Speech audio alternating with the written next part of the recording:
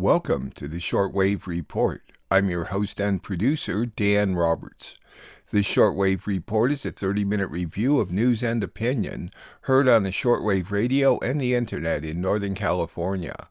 Listening to international broadcast at home is quite easy. You just need a shortwave radio with a schedule of English language broadcast or a computer or smartphone with an internet connection. To help you with this, I'll announce times, frequencies, and website addresses at the conclusion of each series of stories.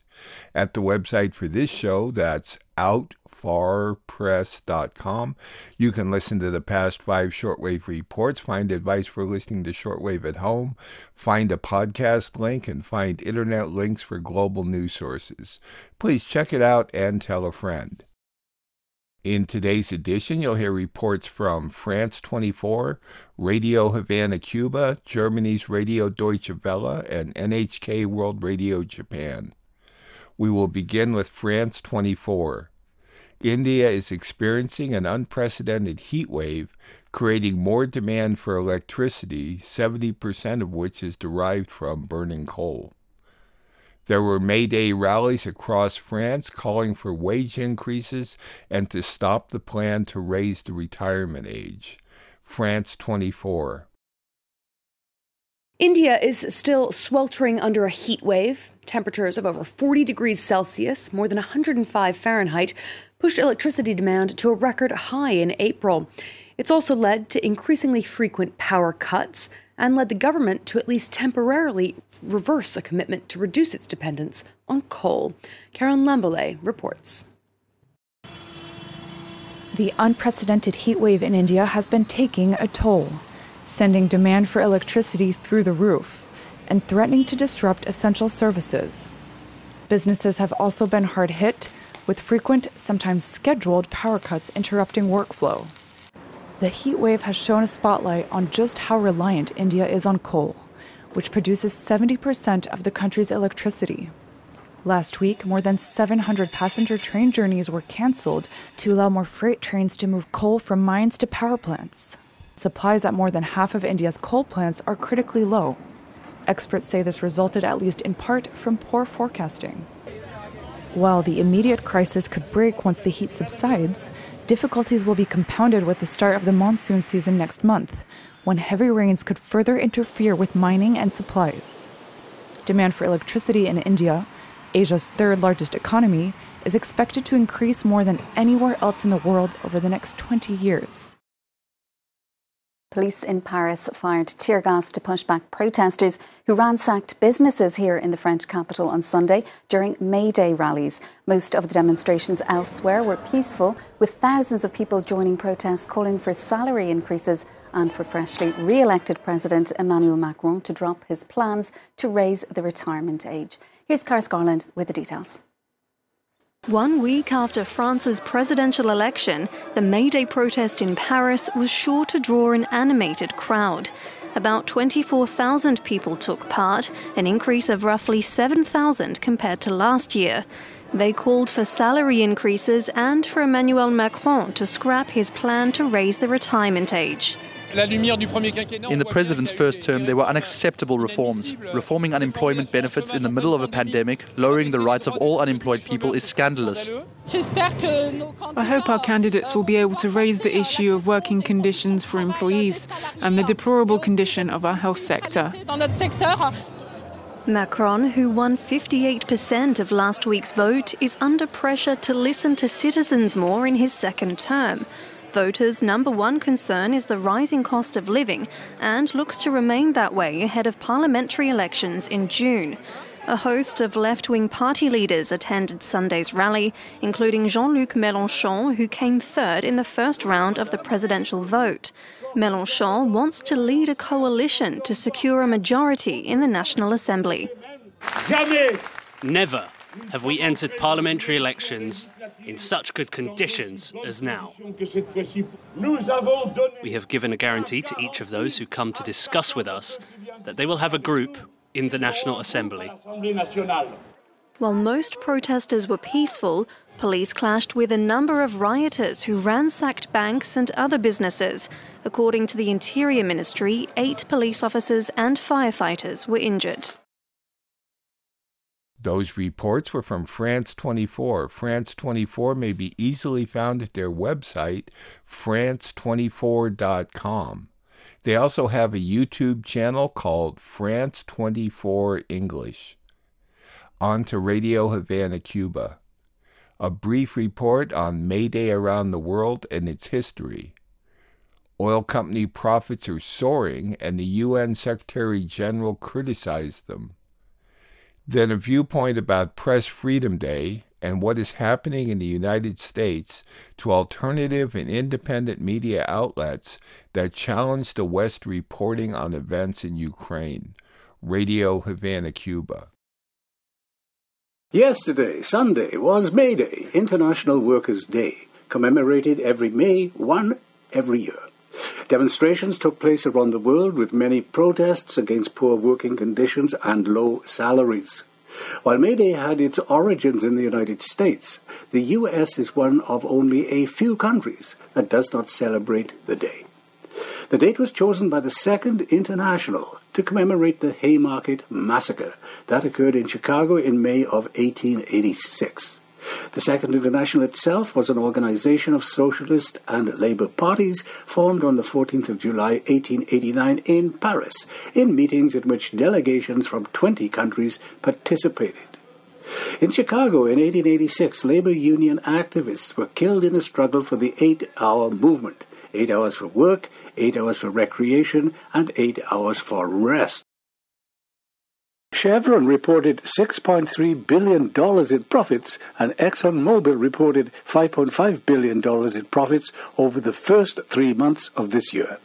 Meanwhile, Antonio Guterres, United Nations Secretary General, has criticized how fossil fuel companies are responding to the conflict in Europe. He tweeted, quote, "Fossil fuel interests are now cynically using the war in Ukraine to try to lock in a high-carbon future. A shift to renewables is crucial to mending our broken global energy mix and offering hope to millions suffering climate impacts today." Press freedom, freedom of speech and democracy are all tenets that the United States government claims not only to uphold, but to champion. Their narrative, however, is a huge departure from reality, as it consistently targets independent and alternative media outlets and journalists who challenge its discourse or expose its lies.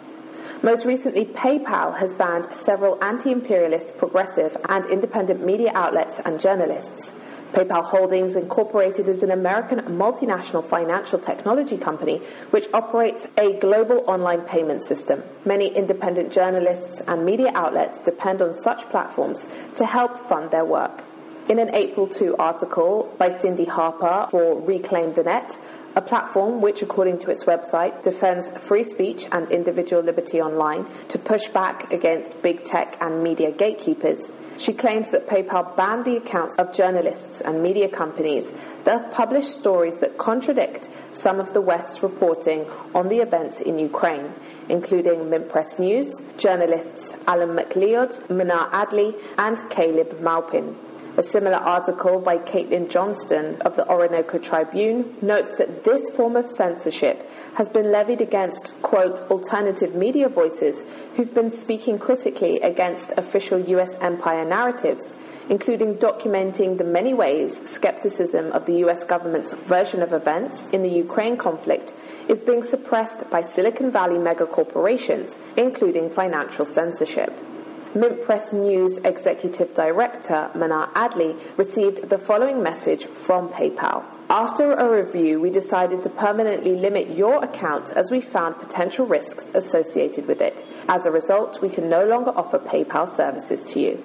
A day later, anonymous editors took aim at Mint Press News' Wikipedia page, according to staffer Dan Cohen, claiming that the organization fosters disinformation on the Ukraine conflict, supports the governments of Russia, Iran and Syria, opposes the governments of Israel and Saudi Arabia, and is an anti-Western conspiratorial website.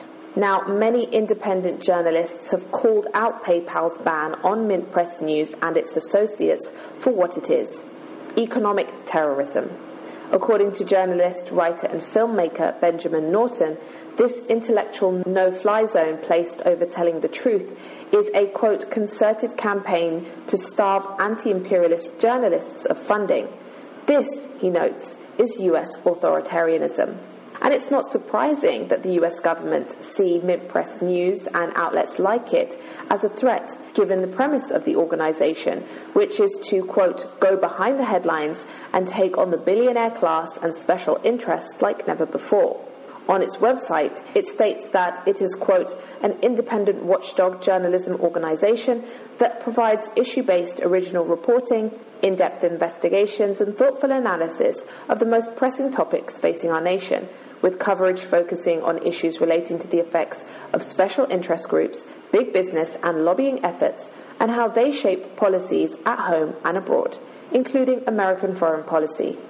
Through the lens of social justice and human rights, we report on how these dynamics drive US foreign affairs and impact the world, and examine the effects they have on our democracy and freedoms as defined by the Constitution.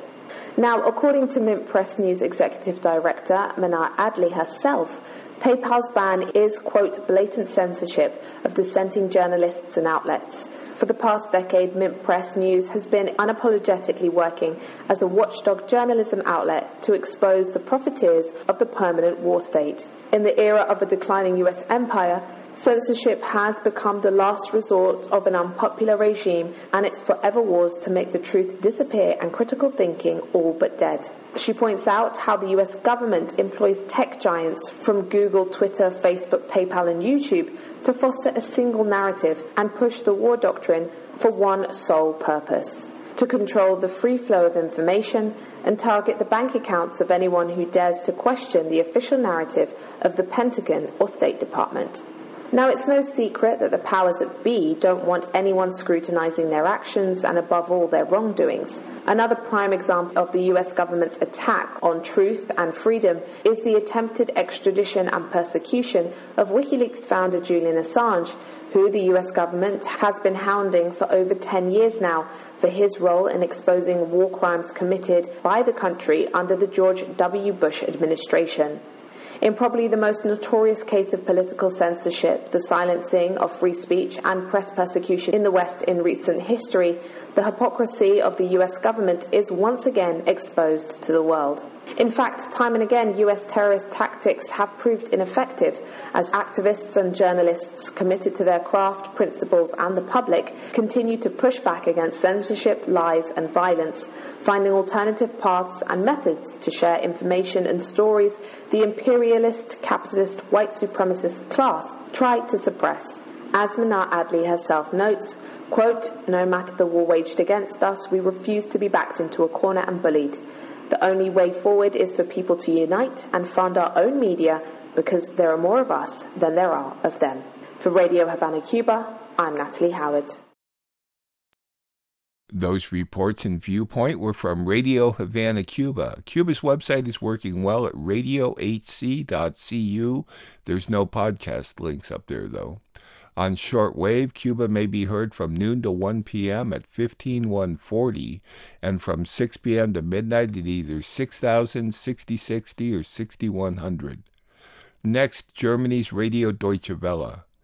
Reporters Without Borders say that media freedom in Russia has deteriorated this year, with the government blocking access to international and independent news sources concerning the war in Ukraine.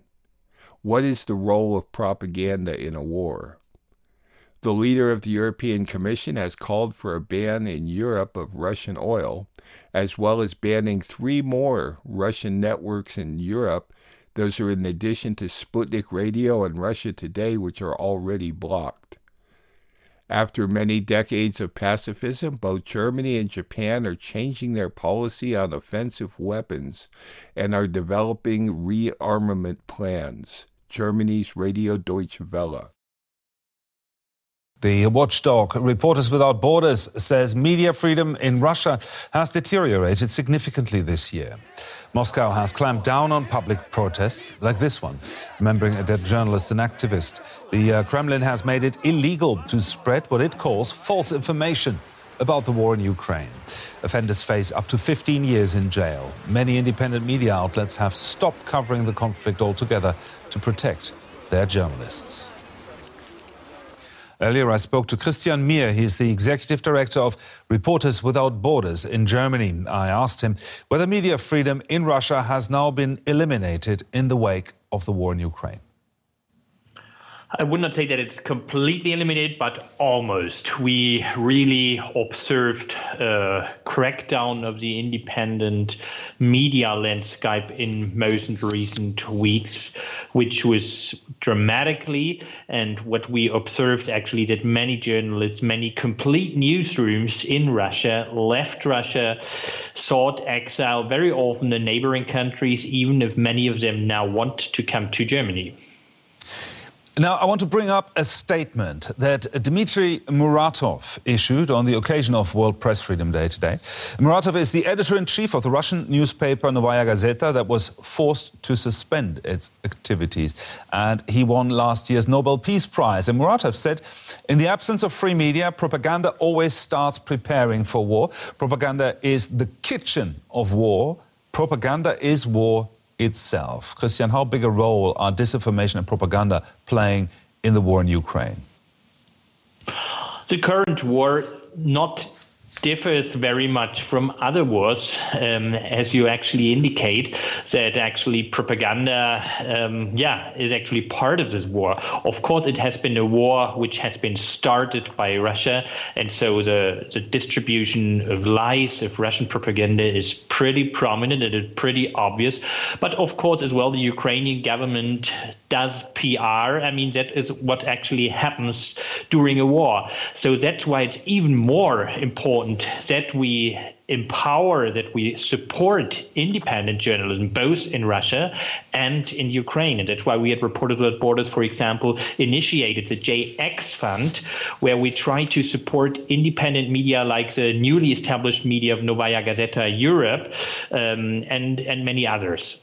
We have to face a reality that many, almost most of the Russian media have been cracked down. They have been either censored or are blocked for ordinary Russian citizens. That's why we have to support Russian citizens with the access to technology, which enables them to circumvent these blocks. That's what we, as our Reporters Without Borders, try to do with our action Collateral Freedom. That is where we unblock websites. That's what Deutsche Welle itself does, unblocking its Russian website. We try to promote as well VPNs for Russia. But of course, we have to support independent journalism, which mostly now happens in exile.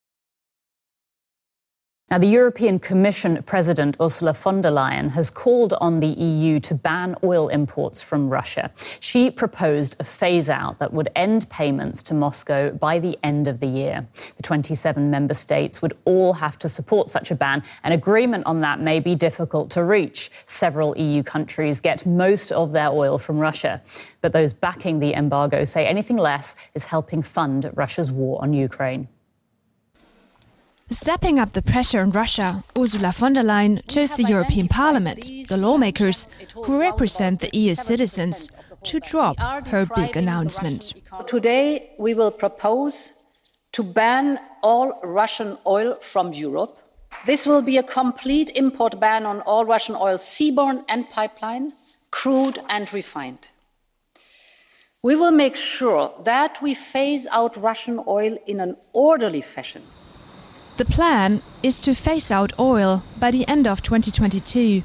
Hungary and Slovakia, which are very dependent on Russian oil, will be granted longer transition periods.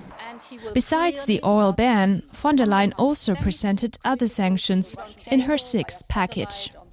The European Commission now wants to take off Sberbank, Russia's largest bank, from the SWIFT financial transaction system. And the plan is also to target military officials involved in the atrocities in Mariupol and in Bucha. And 3 Russian media outlets will be banned from European airwaves for spreading misinformation, in addition to Sputnik and Russia Today. After decades of pacifism, Germany recently shifted policy by authorizing sales of heavy weaponry to Ukraine. and by increasing its defense budget. Now, Japan is considering taking similar steps. A promotional video showing Japan's Navy at work. A thinly veiled advertisement for the Japanese government's rearmament plans. The sea may look peaceful, the narrator says, but the world is changing. Japan also feeling the effects of Russia's military aggression. Shigeru Ishiba is a former Minister for Defense and one of the most prominent voices calling for Japan to rearm. It's true, the war in Ukraine has woken up the Japanese people. They're thinking about how to better protect their country. The alliance between Chinese President Xi Jinping and Vladimir Putin has unsettled the region. As China has grown more powerful, calls for the purchase of offensive weapons are getting louder in Japan. Whether it's China or another nation, every country that knows we possess offensive weapons and can defend ourselves will adapt its behaviour towards us. The horrors of Hiroshima have shaped the country's military policy for decades. Pacifism is written into Japan's constitution. But Japan's new Prime Minister Fumio Kishida is willing to change that. He is close to the military and has argued for Japan's right to own offensive weapons. He would try to sort of draw inspiration from the German change in order to make the same argument that, well, we are in a similar situation and Japan should also, now change its position and start to remilitarize more seriously. In 2020, Japan spent more than 45 billion euros on its military. That's met with resistance from peace activists. The trauma of the Second World War still weighs heavily on many. No more war, ever again. All my life I fought for that message. But here, as elsewhere in the world, Russia's war is accelerating rearmament. Those reports were from Germany's Radio Deutsche Welle, which may be heard at a combined audio-video website, dw.com, as well as on YouTube at their channel called DW News. If you have questions or comments about the Shortwave Report or could assist me by supporting this listener-funded program, I may be reached through the website and PayPal or by writing to Dan Roberts at P.O. Box 1162, Willits, California 95490. Please help me continue producing this weekly show, which I freely distribute to radio stations and the internet, like a listener in Eugene, Oregon did this week. We will conclude with NHK World Radio Japan. A planned multi-billion-dollar U.S. arms sale to Taiwan has been delayed because of increased demand for it in other parts of the globe. The Chinese Navy did more military drills with its warships in the western Pacific Ocean. Russian commanders complain that the West is filling Ukraine with weapons, so they are going to target train transport of the arms. More on the Japanese plans to increase military power with the assistance of the U.S. military. NHK Japan. The U.S. government's push to supply Ukraine with weapons appears to be impacting a major arms deal Washington brokered with Taiwan. In 2019, U.S. officials approved a $2.2 billion plan to supply Taiwan with 108 Abrams tanks, 250 Stinger surface-to-air missiles, 122 heavy machine guns, and ammunition. But a senior Taiwanese army official said on Tuesday a delivery of Stinger missiles scheduled for this year could be delayed. The official cited changes to the global situation. On Monday, Taiwan Defense Ministry officials said the U.S. recently informed them artillery systems will not be delivered until 2026 at the earliest due to production problems. China's Navy says an aircraft carrier group has conducted combat training exercises in the Western Pacific. The People's Liberation Army Navy said Tuesday that warships led by the Liaoning carried out the drill in the open sea as part of a regular series of exercises organized annually. On Monday, Japan's defense ministry confirmed that the Liaoning and 7 other ships passed between 2 islands in Japan's southwestern Okinawa prefecture. The PLA said the training was in accordance with international law and practice and did not envisage a specific adversary.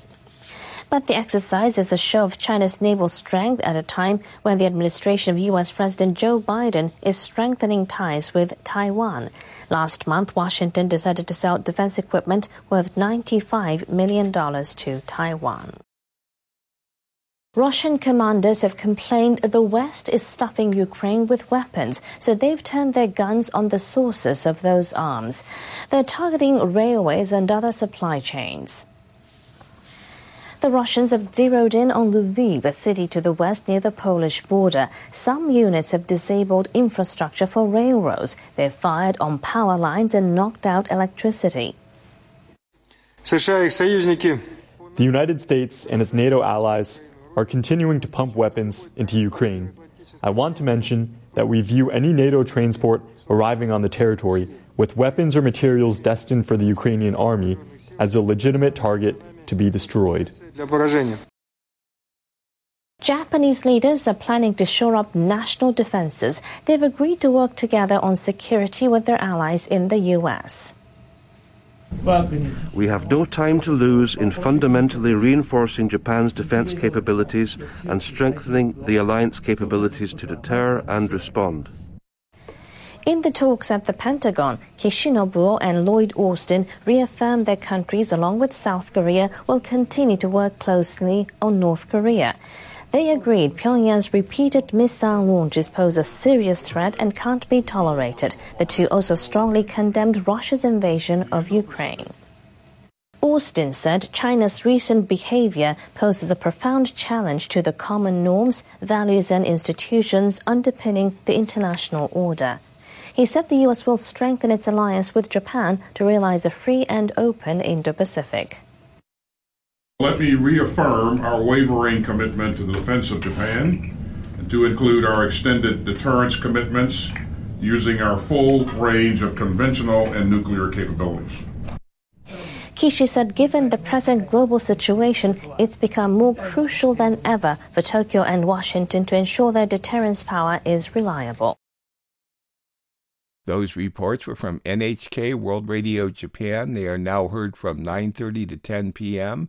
at 7355 and 6165 or on the web at www.3.nhk.or.jp. All the times I announce are for Pacific Daylight Saving Time, so please adjust them to your time zone. One of my goals in producing this show is to encourage people like you to listen to international broadcasts, get a global perspective. Unfortunately, you have to look a lot harder these days because of U.S. and EU prohibitions. Every Thursday evening, I post a new shortwave report at the website for this show. That's www.outfarpress.com. At my website, you can also listen to past shows. Please consider making a safe donation online through PayPal. There's a link at my website along with a podcast link, and get advice for listening at home. The Shortwave Report, which is now in its 26th year of production, remains free to rebroadcast upon notification. This Shortwave Report is produced and distributed off the electrical grid in Northern California using solar panels. I'm your host and producer, Dan Roberts. Thanks for listening.